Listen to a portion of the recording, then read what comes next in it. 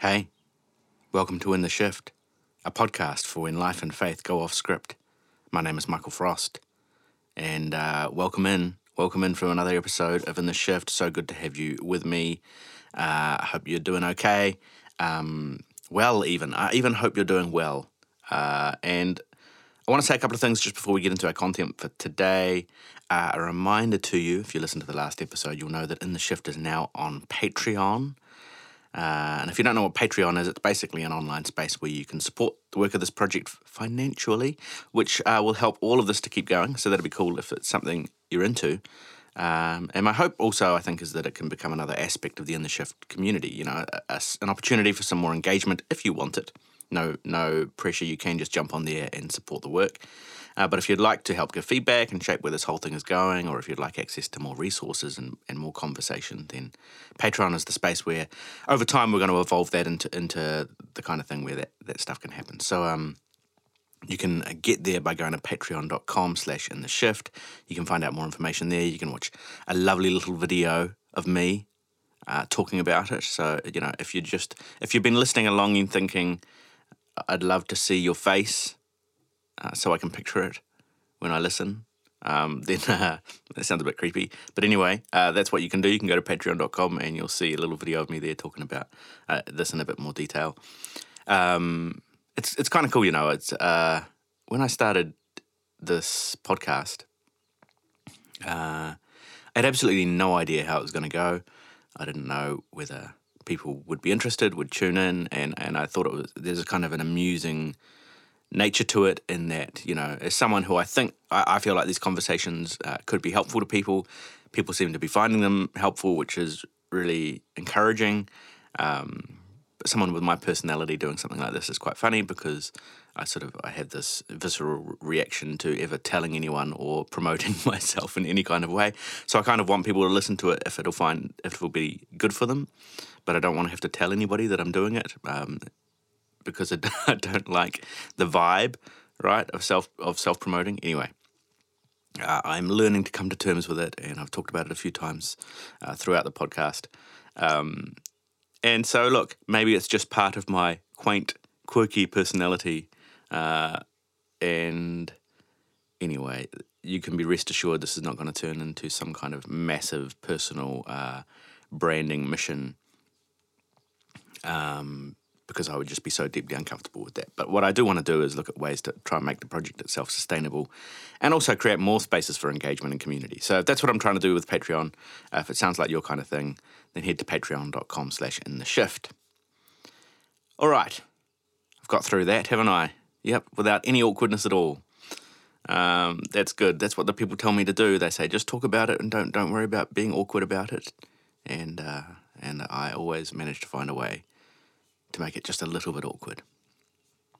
Anyway, I doubt I'll be getting signed up for a sales team anytime soon. Right, let's move into gear. In the last episode, I talked about why we should be, if you've been listening along, then you'll know in the last couple of episodes in particular, we've been talking about LGBTQI people and the relationship with the Christian church and the way in which the church has been held these really harmful and damaging beliefs and attitudes towards LGBTQI people. And so in the last episode in particular, I talked about my own changing stance growing up in conservative Christianity and why I thought we really need to be working to overturn the exclusionary stance of many Christian faith communities in this regard. I recognise as I kind of listen back to myself, which I do from time to time, that a lot of the ground that I covered was really about why Christianity should not exclude. And I think that's a really, really important part of the conversation. But what I wanted to do in this episode is talk a little bit more broadly about the shape of inclusion and embracing Christianity and how this is connected to Christian understanding of the Spirit, and in fact is integral to the trajectory of Christian faith itself, in my opinion. So to do that, I want to talk about a couple of stories in the New Testament, and the New Testament texts, which are these very early Christian texts in the wake of the Jesus story. So I want to pick up on a couple of passages here by these early Christian writers that relate to the formation of the early church and the language and their experience of the kind of mystical experience of the divine, of the Spirit in early Christianity, and why that sets a more inclusive trajectory in motion. And then perhaps we'll talk a little bit about how that gets kind of stunted along the way. So this is episode 25 of In the Shift. let's get into it.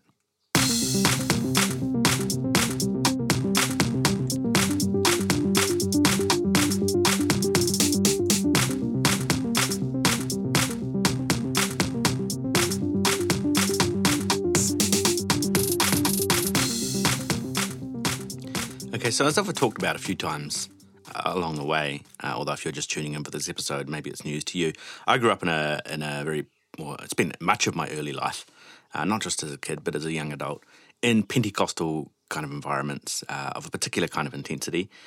And one thing that was kind of central in that kind of spirituality was this idea of experiencing the Spirit, the Holy Spirit. And a lot of the spirituality, whether it was worship, whether it was your own personal kind of spiritual formation, whether it was your engagement in church practices, whether it was your engagement in prayer, so much of this was oriented towards having some kind of encounter or experience of the Spirit. One thing I recognise now is that in many respects, it was quite an individualistic paradigm. So it was all about me as an individual. Even if I was having that experience among others, it was very individualistic. It was very personal, which I guess in some sense is why perhaps it holds such potent meaning for people, because it's very deeply personal to them.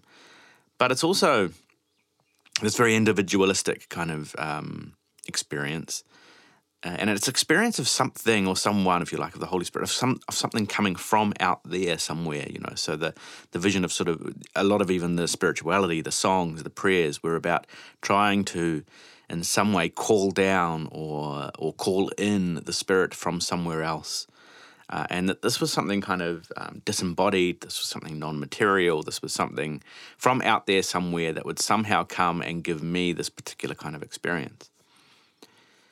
But what I now recognize in relation to that, I guess, is that even from a Christian perspective, there are some big elements missing in this kind of spirituality and even this kind of understanding of the Spirit.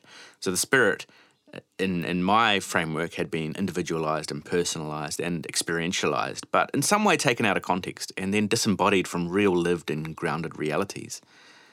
And so then missing the fact that the experiences themselves, the mystical, mysterious ways in which people do seem to encounter something divine present to us, how these experiences can take on much more meaning for us when they're actually placed within a wider story and when we understand how they are brought to bear on our embodied reality, both as individuals but also as communities, rather than just as this individual, personal, disembodied experience.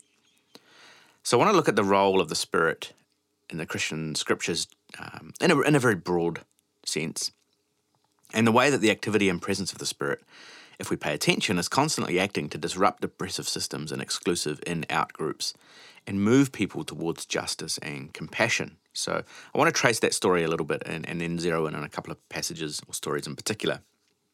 So in the Old Testament, which are the Hebrew scriptures, if you like, the Torah plus the prophets and the Psalms and some other books as well, these texts that tell the story of ancient Israel and their journey with Yahweh. And in these texts, you have this language of the Spirit of the Lord, the Spirit of Yahweh. The Spirit is talked about, the word there is ruach, and sometimes it's translated as breath or wind, and sometimes as spirit, depending on the context. And this helped to shape some of the understanding of the Spirit as the breath or the life source within all living things. So you have the Spirit that was seen as being that which gave life to all of creation, if you like, especially all things with breath in them. So this is a very sort of wide and broad and deep sense of where God's Spirit might be present and active. And then you'd also have moments in these stories when that Spirit would seem to be at work in people in particularly notable kinds of ways for various acts, whether it was creativity and artists or whether it was prophets and priests, all acting in the power of the Spirit of the Lord. So there's this kind of dual notion of the Spirit here. One is this quite general, broad sense of source of life in all things, and then other language that seems to indicate there's this specific kind of work of the Spirit in the lives of particular people for a particular purpose. Then when we get to the prophet Isaiah, which is a really notable prophet in the Old Testament, and one which the New Testament, in fact, draws on a lot, we see that there's a development even in this tradition of understanding about the Spirit. And Isaiah has this particular kind of, or recounts this particular story or experience that he has, what we often call a theophany, which is an appearing of God or an encounter with this appearance in some kind of way. And one of the things that jumps out to Isaiah is the sense of holiness, the sense of otherness to God, the sense that God is in some way purely what God is. That's, I guess, some of what the language of holiness is trying to get at. And so Isaiah's language about the Spirit shifts to the Holy Spirit because of his particular experience. And this language catches on and becomes the way in which Jewish people and then Christians would begin to speak of the Spirit. And so the language of the Holy Spirit has really hung on since then. And in the passages in Isaiah, we find some language around the Spirit, in particular in relation to this vision of a coming deliverer of some kind. Isaiah looked forward as the people were in this real complicated mess that they'd found themselves in, which is through their own oppression, through their own treatment of the poor, through their own callous disregard for faithfulness to a different way of being in the world. This is the way Isaiah tells the story. They got themselves into a real mess, and then that mess culminates in their conquest by Babylon. And so in the midst of all of this, in the prophetic passages of Isaiah, there's this looking forward to a time when deliverance would come in some kind of way. And so in Isaiah 42, for example, the prophet speaks of a servant in whom I delight, and I will put my spirit on him, and he will bring justice to the nations. He will not shout or cry out or raise his voice in the streets.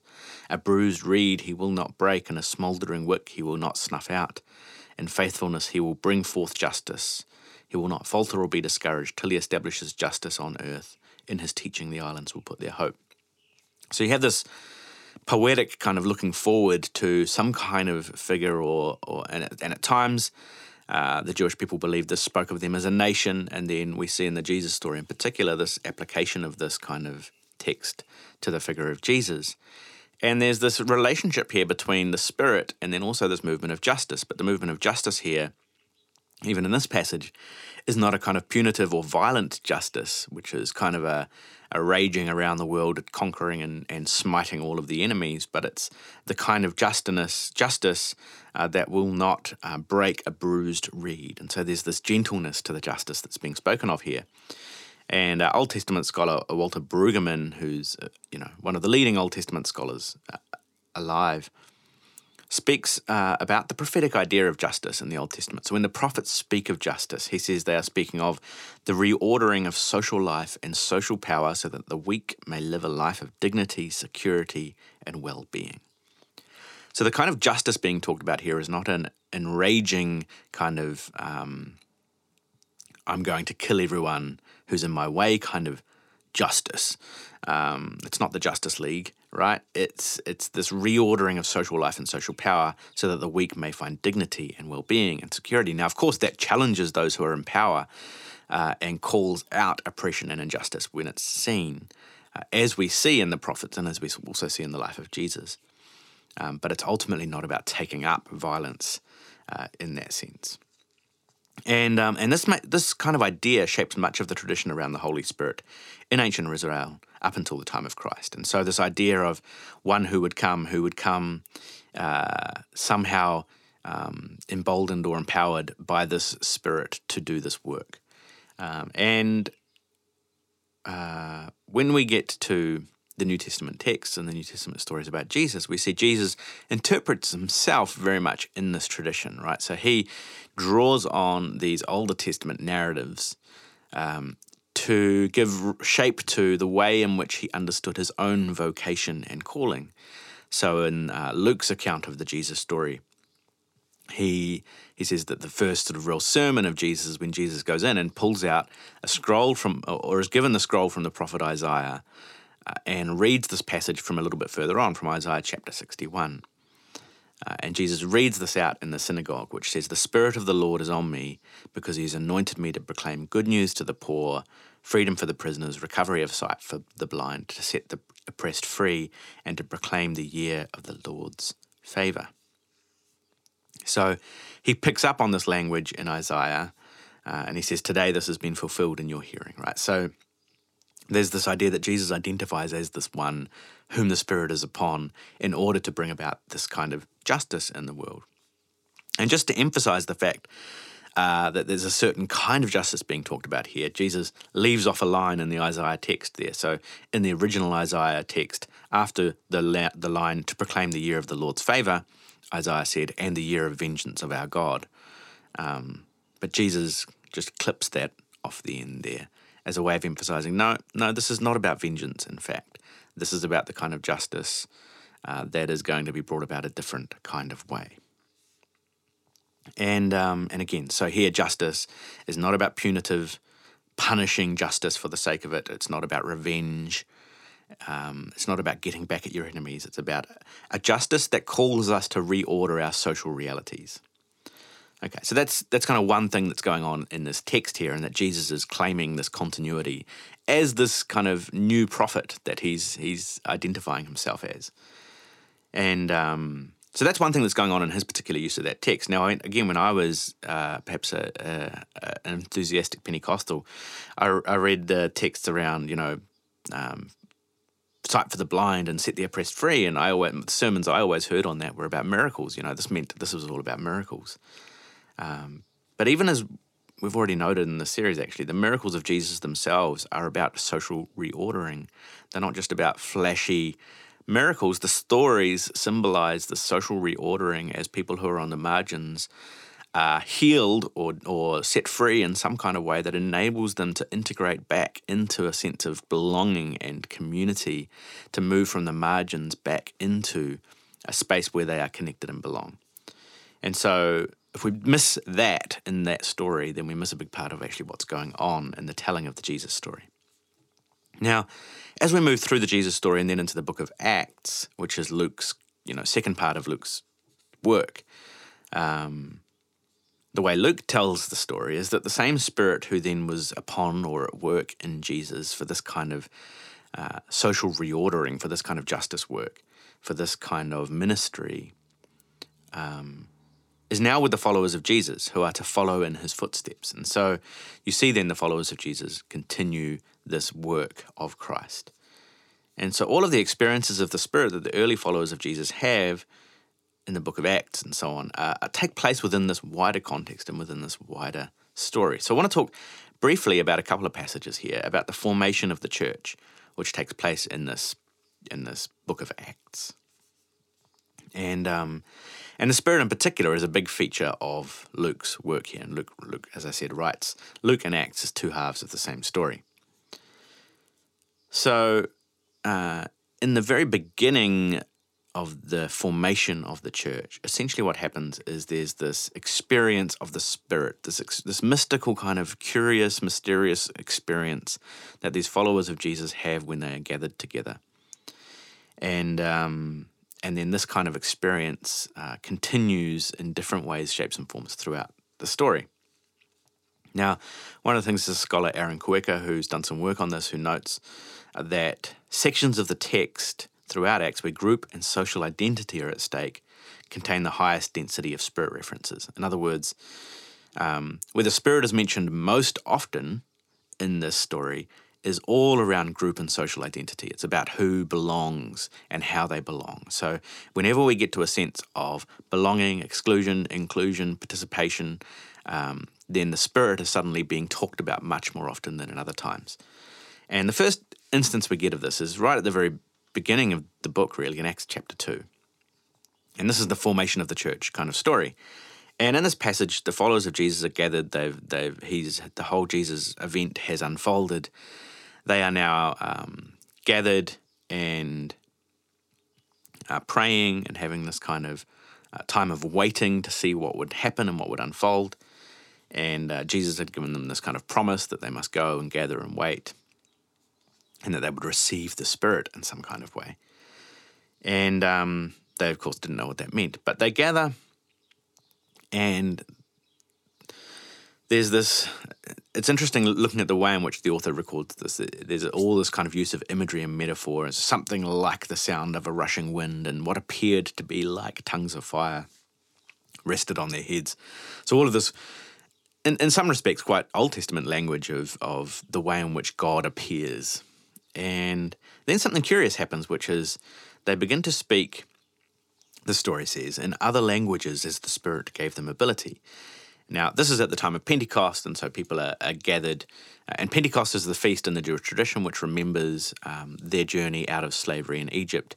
And in particular, Pentecost is about them receiving the law at Mount Sinai. So when Moses goes up the mountain and comes back with the law, and they are formed as a nation. So that's where the escaped slaves essentially become a people. They become a nation.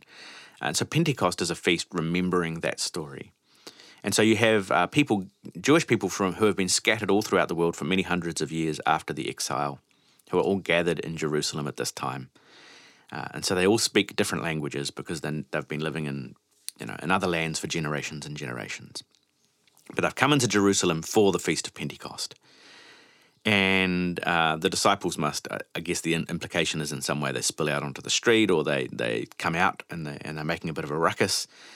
And what the text says is that there's this curious thing that goes on where those who are present, all of these people who speak these different languages, are amazed to hear these disciples speaking in their own native language. So it's a curious story, isn't it? And I guess we could get caught up on the exact technicalities or the literalness of it, and I don't want to either strip all the mystery out of it and say, oh, obviously it's just a metaphor, nor do I want to miss the symbolic meaning that's in it. So rather than trying to approach it in that sense, I want to see what it is that the author is trying to communicate here and what is symbolized within this story. And there's a couple of things to note here. One is there's some real parallels between, even Philo, who's kind of a contemporary of the time, who's a Jewish thinker and teacher and writer. And Philo talks about the Sinai event, the giving of the law to Israel when they become a people. And the way he tells that story is this imagery of fire out of heaven, that it emerges and becomes a voice that people can understand. And so, in some sense, what Luke's doing here is drawing on that language of Philo as well to say there's something similar kind of going on here. And just as the Sinai event was important for the formation of Israel as a people, so now this Pentecost event is important for the formation of this new people who would become the church in the Christian sense. Now, there's some differences, of course. One of the differences is after Sinai, once the people eventually do become a nation, they then go into a land and wipe out their enemies. And that's kind of a dark turn in the story. But there's something very different that takes place in the Pentecost story, which is instead of going in and wiping out the other, they begin to speak in different languages that opens the story up to the other. So there's a lot that's happening here in relation to group identity, to belonging, but also to openness. Now, another couple of things to note. The miracle isn't necessary. Right? It's what some scholars refer to as an unnecessary miracle, which is to say that because these were people, even though they've been living in other nations for hundreds of years and spoke other languages because of the nations that they'd been in for many generations, they were also faithful Jewish people who were here for the Feast of Pentecost and could speak a common language of Aramaic if they desired. And we know this even from the fact that Peter then gets up and speaks to the crowd in one language, right?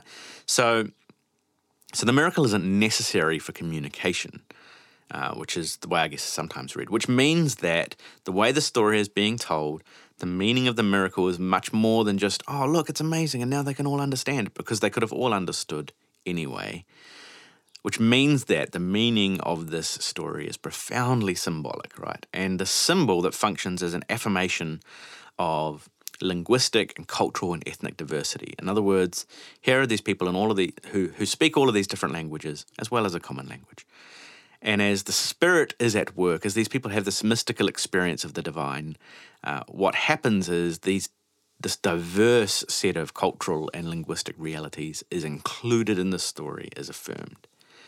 And so, because language and culture are profoundly and inseparably connected, right? So if you've ever learnt another language, you'll know that you can't really learn a language without learning the culture, because culture and language are deeply embedded with one another. Similarly, if you start to lose language, you lose a sense of cultural understanding as well. So culture and language are inseparable, and so the implications here are that just as these multiple languages are heard and understood, so multiple cultural realities are being heard and understood. And so there's this profound diversity that's embraced into the story. And there are even proselytes in the crowd, the author records, who are Gentiles who have converted to Judaism. So that extends the message further, this amplifying of the reality of diversity. And so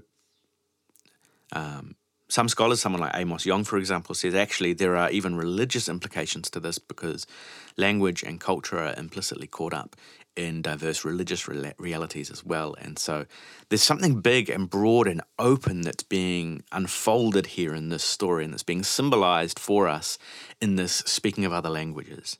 And so rather than the establishment of a community of belonging, which is identified primarily in contrast and antagonism and violence, this particular community is being formed right at its inception in a way that's symbolized by openness and inclusiveness of different languages and cultures and worldviews and ethnicities. Now, as we go along through the story, and I think that's really important to understand, and that's much more than just trying to speak in tongues on a Pentecostal altar call, right?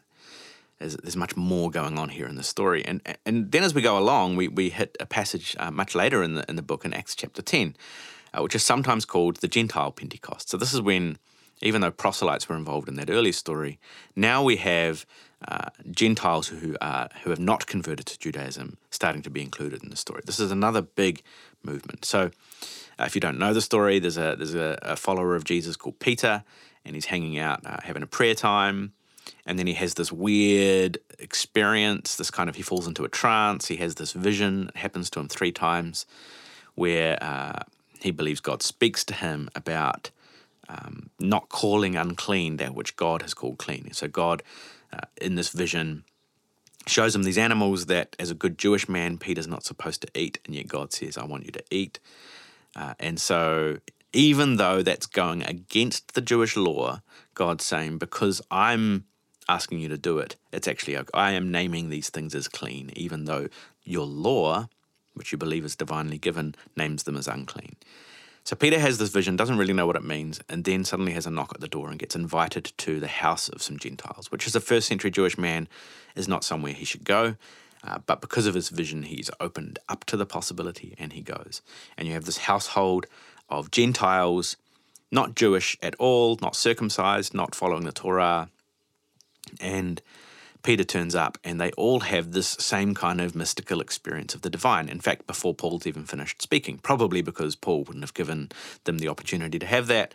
And so the implication, or the emphasis the author's wanting to communicate here, is this is a divine initiative of some kind. This is a divine movement of inclusion. And what happens here is this is more than just sort of, even though you're Gentiles, you can be included. They're not required to abandon their Gentile identity. They're not required to abandon who they are. And so in this sense, it's more than, even though you're Gentile, you can be a part of us. In fact, it's you are affirmed as you are, and you're as much a part of us as we are. And the church goes on to debate this and explore this and decide, what are we going to do with this? Are we going to decide that these people need to become Jewish or not? And in the end, they decide that it's the divine initiative, it's the movement of God in these communities that should be their leading and their guiding. They need to listen to the experiences of these people. And so the hard dividing lines between race are broken down, and we see what unfolds through the New Testament story. Some of the hard dividing lines between gender and between class are also broken down through this divine experience of the spirit that people are having. And so what sets this in motion, this kind of breaking down of these dividing lines, is this faith that's grounded in an openness towards and this affirmation of difference and diversity and distinction, rather than conversion to sameness.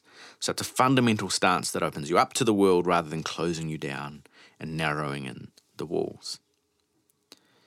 And so, as I say, the church listens to these set of experiences at this time, this church that's predominantly Jewish, and they decide to uphold this inclusionary moment, right? They say, no, actually, there's something going on here. There's a trajectory of divine inclusion that we need to pay attention to. And the way they make this decision is not by debating back and forth, trading verse for verse, and, oh, yeah, but have you read Leviticus such and such, and have you read da-da-da-da? They have this conversation where they listen to the experiences of people, and they engage that conversation in community, and then they say, you know what, there's something happening here where we are being pushed to open ourselves up beyond that which we were previously comfortable with. And we have to do that to be faithful to the way in which this story is playing out. And so what this tells us, I think, is that whatever we mean when we talk about the divine spirit, the Holy Spirit, and I don't know what your relationship with that term is and whether you're familiar with it or not, or whether you have triggering responses to it or traumatic responses to it or not. But at its best, I think this kind of language is, here we're talking about the movement of divine life, which serves to transcend our exclusionary practices, to move us toward inclusion, and especially of those who are marginalized and kept out and pushed to the edge. And what we see in these early stories is that the intention, I think, of the trajectory of this early story is that it's not a static landing place that says, oh, right, and so we get to the end of the New Testament and then whoever's in there, now they're in and everybody else is still out. But there's this movement forward in the story, constantly opening up to those who are being marginalized by various ideas and attitudes and social beliefs and practices. Now, what happens to that? Of course, we've talked about on an earlier episode, I think it was in relation to talking about hell and the beliefs around hell. We recognize that over time, and especially several centuries later, the church itself moves from being this kind of marginal, countercultural, inclusive movement to becoming compromised by wealth and power and status. It becomes associated with the empire and ultimately with violence, and it becomes a movement that expels those who don't fit and who don't agree and who don't look right and who don't sound right. By the early 6th century, it's illegal in the Roman Empire to not be a Christian. So there's this massive change that unfolds where the church essentially undoes this inclusionary kind of movement that we see early on and becomes this powerful empire of wealth and violence that seeks to force people in, or if you don't look right or sound right or think right or believe right, to force you out. And so these very, very hard lines are drawn here, and they're drawn on the basis of exclusion and of violence. So it's not to say the church in the early stages is some kind of perfect community, but at least we can see the trajectory there toward openness and change. But that trajectory is then overwhelmed by this alignment with power and empire. And we still feel the impact of that alignment with power and empire now, even if we're not in the age of the Roman Catholic Empire of the Middle Ages. We still are left with the threads of a Christianity that functions to lock down and exclude and push out people to the edge. We can see this in the collaboration of Western Christianity with colonization, for example. So in my country of New Zealand, the way in which the Christian church or the Christian church aligned with colonizing forces to essentially, not everybody, but essentially marginalize Indigenous Māori in New Zealand. Conversion is seen as sameness, which means as the missionary movement kind of came in, Māori were discouraged from speaking their own language. Their culture was demonized by various threads in the Christian church. And so you can see that kind of movement of conversion as sameness. We are here as the civilizing Christian empire, come to redeem the savages, you need to become like us, dress like us, speak like us in order to become one of us, in order to belong to this story. And you can see the deeply harmful impact that that's had within a place like New Zealand, and I know the same story has played out in multiple places around the world. And then, as we've been exploring over the last couple of weeks, the same kind of sentiment towards LGBTQI people in this, like, they look different, sound different, feel different, and we want to cling, or some Christians, many Christians, want to cling to an old paradigm that keeps those people out, rather than recognizing that, and what if we paid attention to the experiences and the stories of those who are in this community, and what if we were able to tap back into this opening up to this inclusive trajectory? What if we were able to tap into the sense that the Spirit is at work to open us up to one another and to seek out those who find themselves pushed to the edge and to the margin, and to instead affirm them, bring them in to a sense of belonging, or at least to acknowledge their sense of belonging even where they are, to, instead of trying to define for others who they are and where they fit, actually seeing the Spirit, if you like, at work already among those who might be different, might be diverse, might have traditionally been considered out. So the suggestion I want to make here is that if we're going to be faithful to this story, we need to peel back those layers of exclusionary power games, of the desire that many Christians seem to have, and other religious folk too, it's fair to say, which is to expel those who are different. And instead, the invitation here is to see the diversity as the very place where the divine might be present and active and speaking to us. This is the trajectory of the work of the Spirit, and so it's something to participate in rather than to reject, to listen and pay attention to those who are speaking to us from their experience, to cultivate a posture of faith and spirituality that opens us up to the world rather than closing us down and narrowing us in. This is, I think, the spirit of inclusion. Okay, I think that's us for today. Thanks as always to Rhys Mayshall for his help in massaging the audio quality of this recording and bringing my voice to your ears. As always, you can get in touch. You can go onto intheshift.com and get in touch directly through there. You can go, of course, to Facebook, Instagram, Twitter, Patreon, your place of choosing. I'd love to hear from you, see how you're getting on, what you're thinking. See you next time.